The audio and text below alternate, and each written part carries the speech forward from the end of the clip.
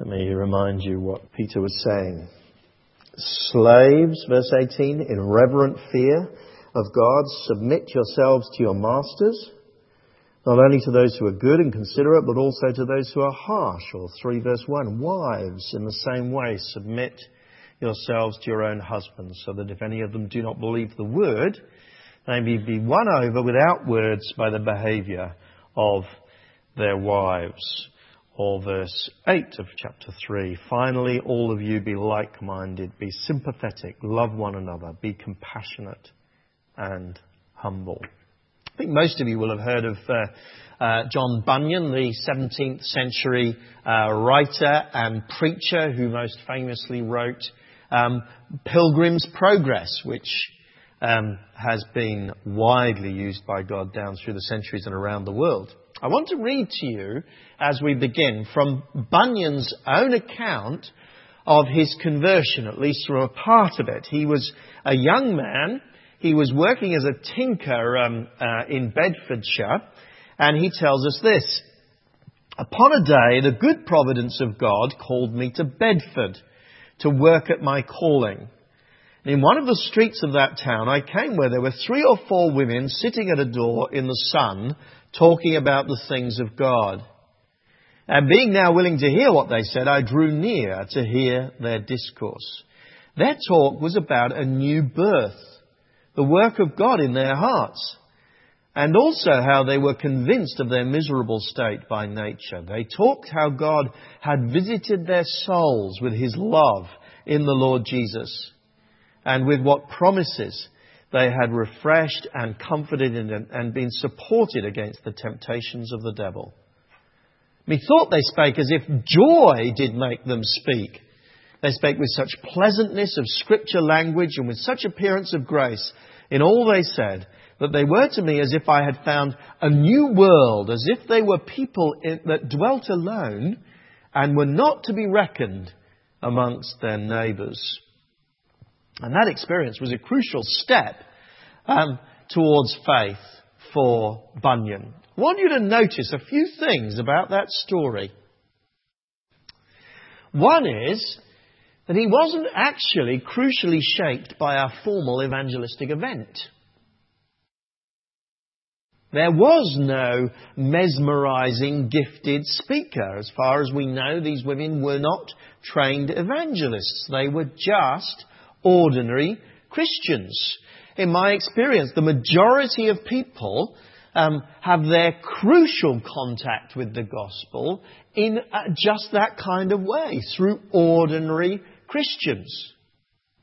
You know, people like me who stand at the front, we have a role, but overwhelmingly, our role is to help ordinary believers live out their lives as godly men and women in the world. And it is those ordinary lives that bear fruit.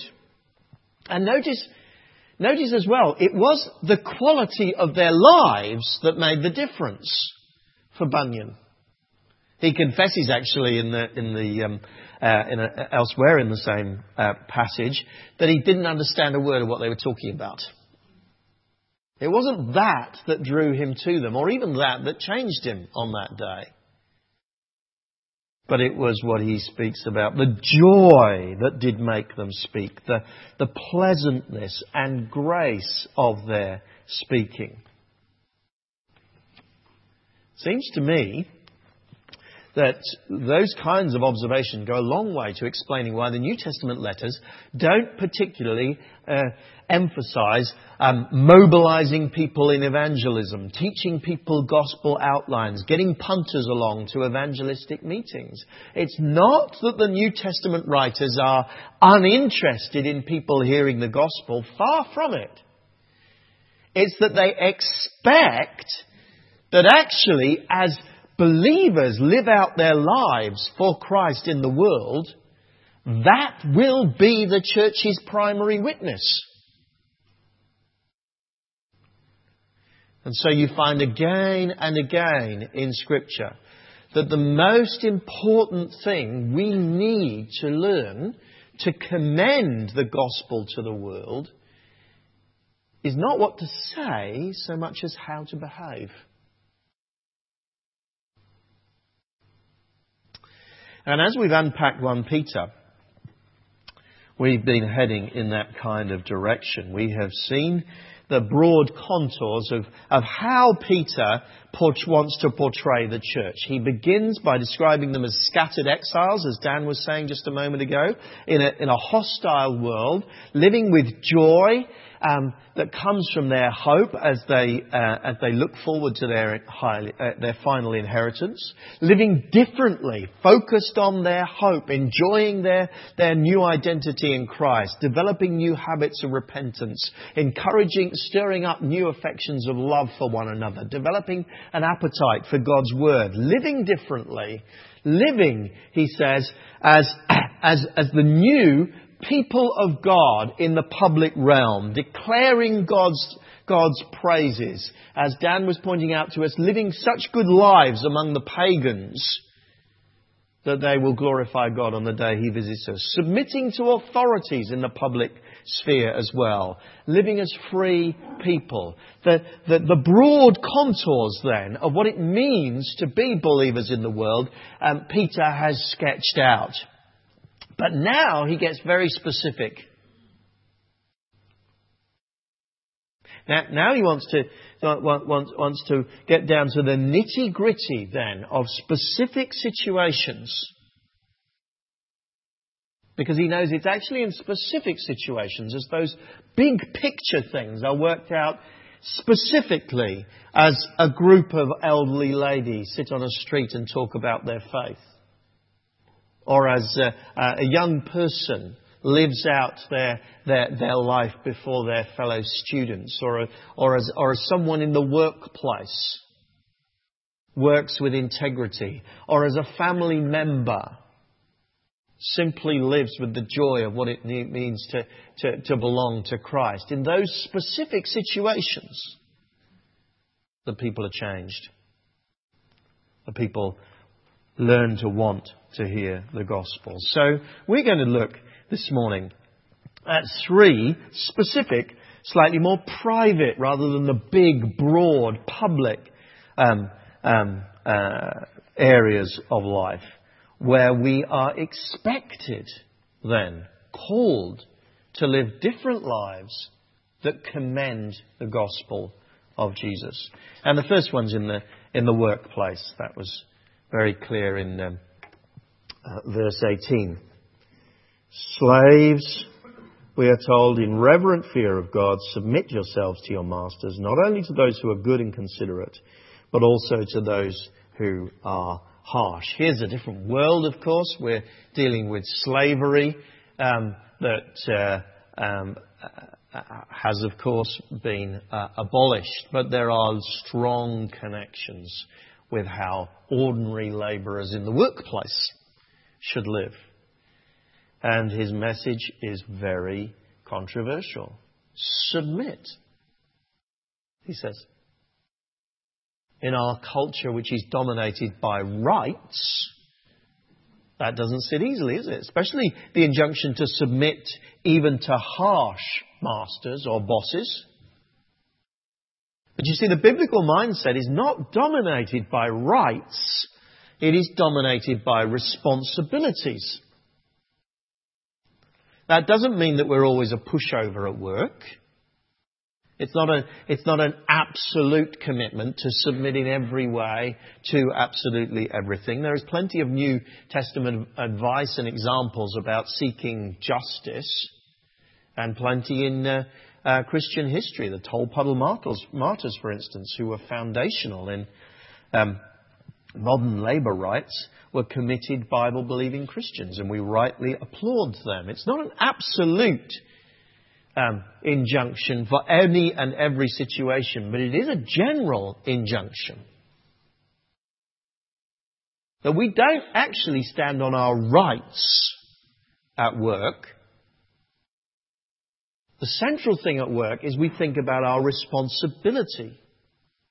And our responsibility is to serve faithfully in the workplace.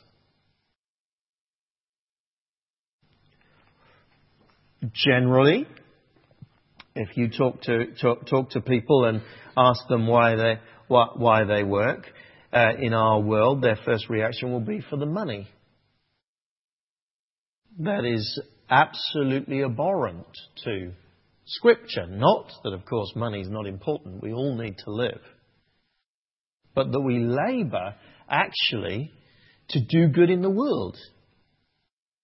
And as that, we work for our company or our organisation or our boss.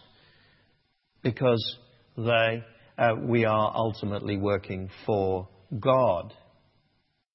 The fundamental mindset then, as we go into work, is not, I demand my rights of an appropriate amount of pay and all of those kinds of things. The fundamental mindset is that centrally I'm called to serve God in His world through submission to authorities at work.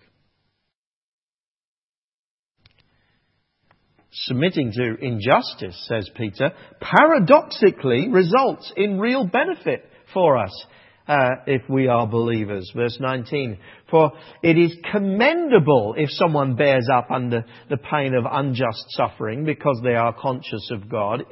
They are commended before God. Indeed, it is the essence of what it means, he says, to follow Christ. Verse 21, to this you were called, because Christ suffered for you, leaving you an example that you should follow in His steps. He committed no sin. No deceit was found in His mouth. When they hurled insults at Him, He did not retaliate. When He suffered, He made no threats. Instead, He entrusted Himself to Him who judges justly.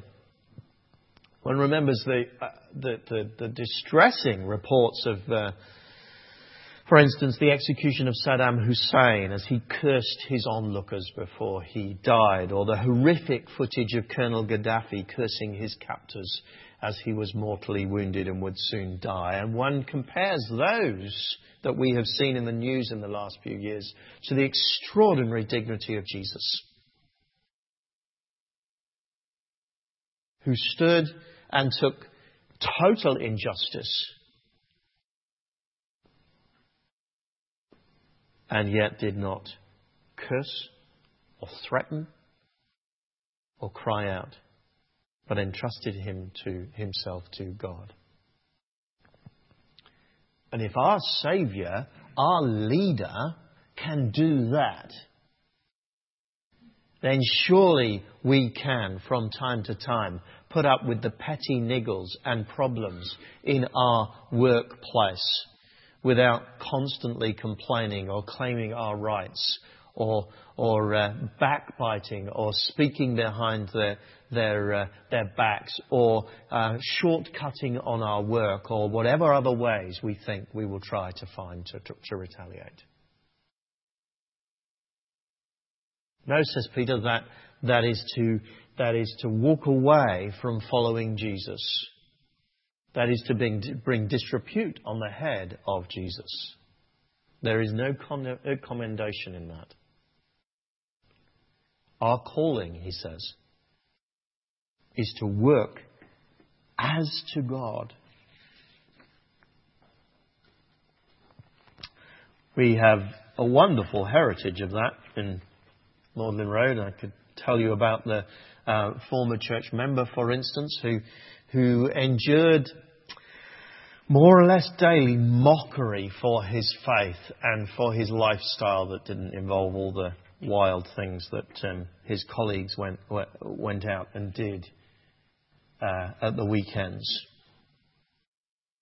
And one day he came to me and he said, a funny thing's happened to me. He said, the directors of the company want you to come and explain Christianity to them.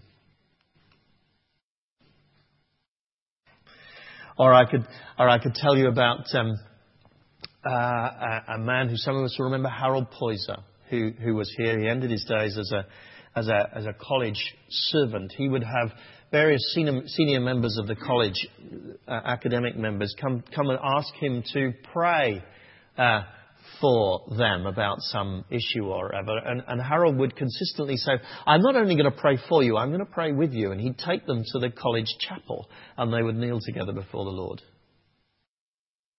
And my prayer is that there are people here whose lifestyle now and in the future will be like that. So that people see Christ in us. And we pray come to put their faith in Christ. The first place then, in the workplace. The second place that Peter speaks about is in the home or in the family. 1 Peter 3, for instance. Wives, in the same way, submit yourselves to your own husbands, so that if any of them do not believe the word, they may be won over without words by the behaviour of their wives, when they see the purity and reverence of your lives. And there's that word again, that niggling word, that word that doesn't go with our rights culture. Submit. And once again, of course, it's not an absolute injunction. But the extreme feminists are wrong in suggesting that there is no difference between male and female in marriage. Actually, in our post-feminist age, that is increasingly being recognised, I'm very glad to say. John Gray, in his classic book, Men Are From Mars, Women Are For Venus, he puts it like this. He says that women need to be cherished, men need to be respected. However you articulate it. Increasingly, even in the secular literature in marriage these days, there's a real recovery of the glory of femininity and masculinity and the complementary way that men and women need to work together. And although Peter's language is frankly, I think, a bit politically incorrect because he didn't live in a world that was dominated by feminism. Nevertheless, what he says is fundamentally true. One of the commonest reasons for unhappiness in marriages today is that, for instance, the woman feels left to it at home. The man is more or less absent. And when you dig a little bit, you find so commonly a man who is either unwilling or unable to lead his family, and a woman who has either grabbed the reins or she has felt she must pick up the reins because she's been left to it. But she's done it with a profound sense of desertion. Now, the biblical calling is very, very relevant today. Men, lead your family. Take responsibility.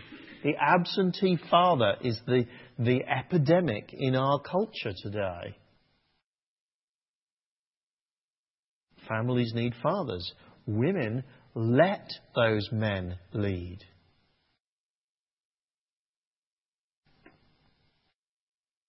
It doesn't need to be cruel, oppressive patriarchy.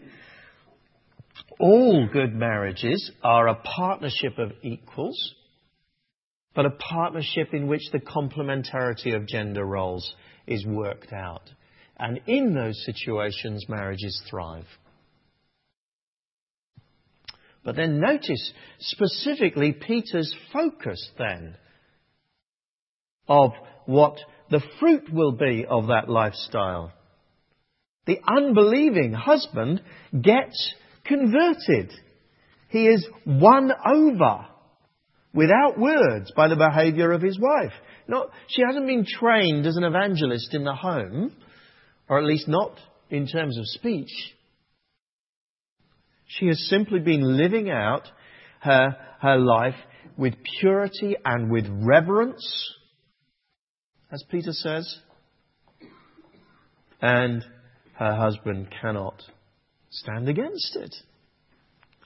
Contrary to what all the catwalks in the world, half the adverts on the TV, you see, clothes, says Peter, do not make the woman. 1 Peter verse 3. Your beauty should not come from outward adornment, such as elaborate hairstyles and the wearing of gold jewellery or fine clothes. Rather, it should be that of your inner self, the unfading beauty of a gentle and quiet spirit, which is of great worth in God's sight. Peter is not saying dress drab women. It's fine to dress nicely. Rather, he is saying that actually it's not true to say beauty is only skin deep. Almost the opposite. True beauty comes from somewhere far, far deeper than the surface. The French writer Margaret Duras, in a book entitled The Lover, wrote, "I know it's not clothes that make women beautiful or otherwise, nor beauty care, nor expensive creams, nor the distinction of costliness of their finery. I know the problem lies elsewhere. I don't know where. I only know it isn't where women think." Well, here, says Peter, is where true beauty lies. In a gentle and quiet spirit before God, he says. Husbands, too, he says, honour your wives. Verse 7, husbands, in the same way, be considerate as you live with your wives, and treat them with respect as the weaker partner and as heirs with you of the gracious gift of life, so that nothing will hinder your prayers. Peter's unnuanced description of wives as the weaker partner again tends to shock and stop us seeing the true responsibility of husbands. Paul describes it elsewhere as that husbands must love their wives as Christ loved the church and gave himself up for her to make her holy. Peter talks in slightly different language, but the same basic idea of considerateness, of respect, of living as heirs together of life. Here actually is a model that our world longs for. A harmony, do you see, of mutual self-giving, which shames those who see all of life as a battle of the sexes. It is not. It is a mutual pouring out of one another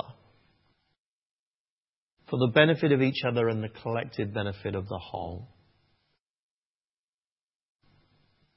Peter expects the world to be won over by marriages like that.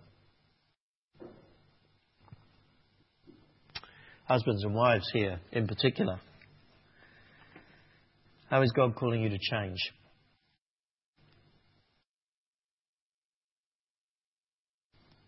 Perhaps there's an absentee husband who has abdicated responsibility for the family and leaves his wife to it.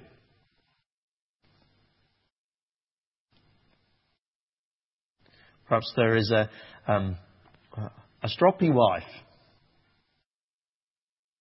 a turbulent wife,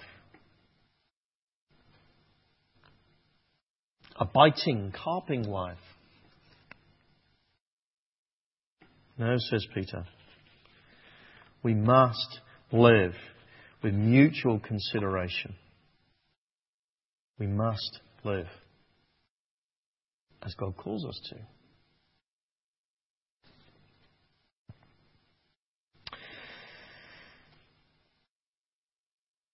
And then, from the workplace and the family, Peter turns to the family of God, to the church. Finally, says verse 8, chapter 3, all of you be like-minded, be sympathetic, love one another, be compassionate and humble. Do not repay evil with evil or insult with insult. On the contrary, repay evil with blessing, because to this you were called, so that you may inherit a blessing. Notice here, too, the first priority for God's people is the quality of their life together as a local church. Churches need good Bible teaching. Churches need good organisation. They need gospel vision. But they are absolutely useless without sympathy, love, compassion and humility. It is those things centrally the church is called to. Notice too as well that Peter expects a bit of evil and insulting to be flying around at times amongst the people of God. Verse 8 is clearly about the life of the church because he speaks about one another.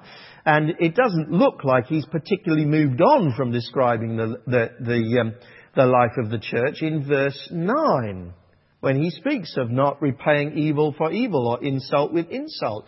Because we are fallen people. We are not perfect people. It strikes me that many difficulties that churches and Christians get into in their interactions with one another is because when there is a bit of sin in the life of the church, people are totally devastated. How could that be? Whereas the New Testament expects this to be a place where people are seeking to overcome sin. The key thing, says Peter, is that sin doesn't spiral out of control. But when something difficult happens to you amongst with the rest of God's people, that you don't insult back because you were insulted. That you don't give evil back because something bad was done to you. But you bless, he says. And this will be a challenge for us, I think, particularly as a church over the next few months, because we're living actually at a time of real exciting gospel expansion. It's transparently obvious, if you've been here for a few months, that we're growing here. And not only actually with new Christians joining us, but with people getting converted. We've got a baptismal service on the 9th of December. Anyone who's thinking about baptism here, come and talk to me. You won't be alone. And in part because of that growth, we are starting to expand in terms of ministry. We have formed the new missional home group that we were praying about in Central Cowley, which is now up and functioning. And we are praying that in time it will be a separate church, blessing God in that area of Oxford. And that's just really exciting. And perhaps more painfully as well, for us all, most of you here will know that the result of our time of prayer and fasting in the spring, I became personally convinced that the Lord is calling me to be even more involved in raising up a new generation of gospel-hearted men and women in Oxford. And as I discussed that with the elders, I think it became clear to us all that vision, particularly the vision to be much more involved with the university and with students, looked very unlikely to be compatible either with Magdalen Road's vision or of its location, to be honest, in East Oxford, where we are. So the elders sent me away to reflect on that. And out of those discussions has come Judy's and my conviction that it's the right thing to do to establish a new church in the centre of the city over the next couple of years. And the elders have been extremely generous in allowing me the freedom and the time to work on this. And it does seem to be gathering real momentum at the moment. We got to the point where we were sharing it with the church when we realised that it was more likely than not to happen.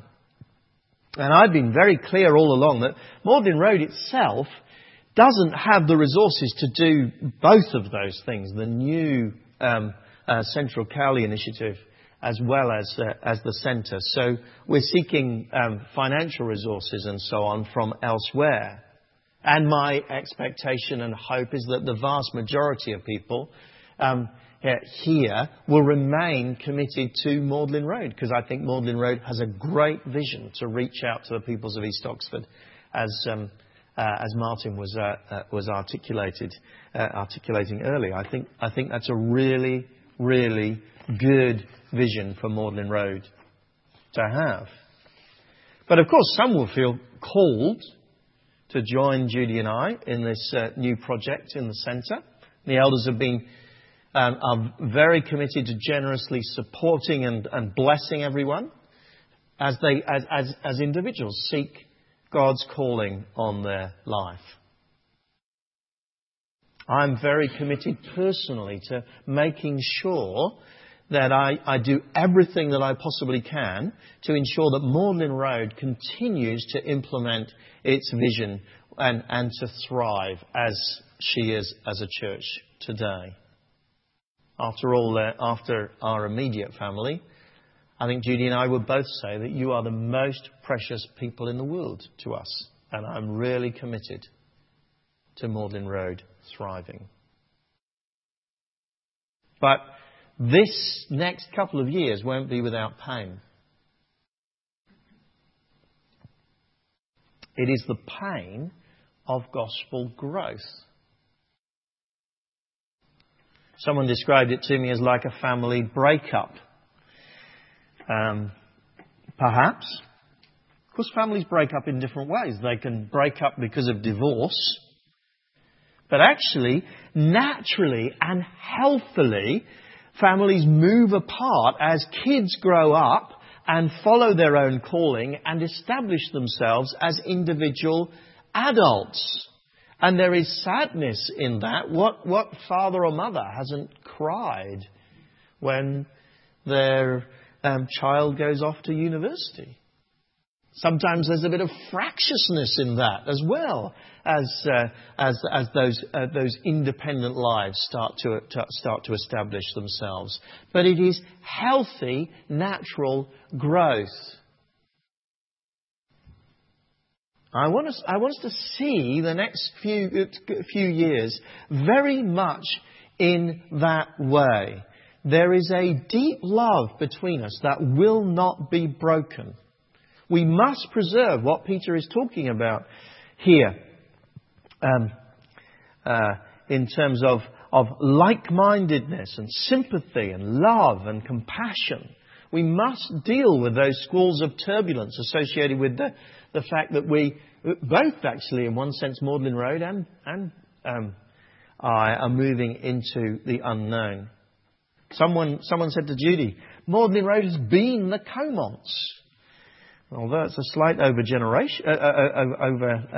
overstatement, we have been deeply engaged as a family in this church for nearly a generation now. And it won't be without its pain. But it is gospel growth pain. Just as you raise your kids and then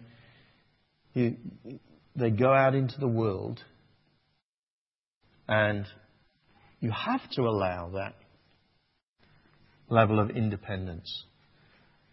So it's my hope and prayer that actually, as we, in this exciting phase of growth, start to develop 3 separate churches over the next few years, that it will be like a healthy family spreading its wings.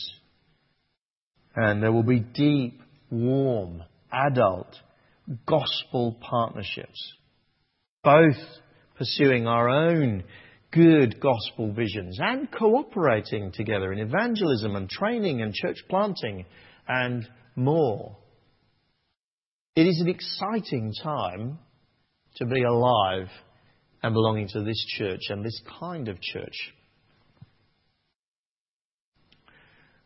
I had coffee with a senior Anglican clergyman this week who is nearing retirement. We were chatting about the idea of a new church in the centre. And he said, Peter, Anglican clergyman, remember, Peter, you must do it, he said. As the Church of England becomes more engulfed by political struggles, the future of the gospel in this country rests much more heavily on free churches than it once did. You must multiply, he said. You free churches need to know this is your moment. There is a real sacrifice in multiplying. It is not easy for families as they grow up and spread their wings. But it is worth it because it is for the sake of Jesus Christ and of His gospel. And the fruitfulness of the whole gospel enterprise in this city of Oxford will not depend upon the giftedness of individuals, on the strategies, even on the precise details of the visions. It will ultimately, says Peter, depend upon the quality of the way that the believers conduct themselves. Verse 10.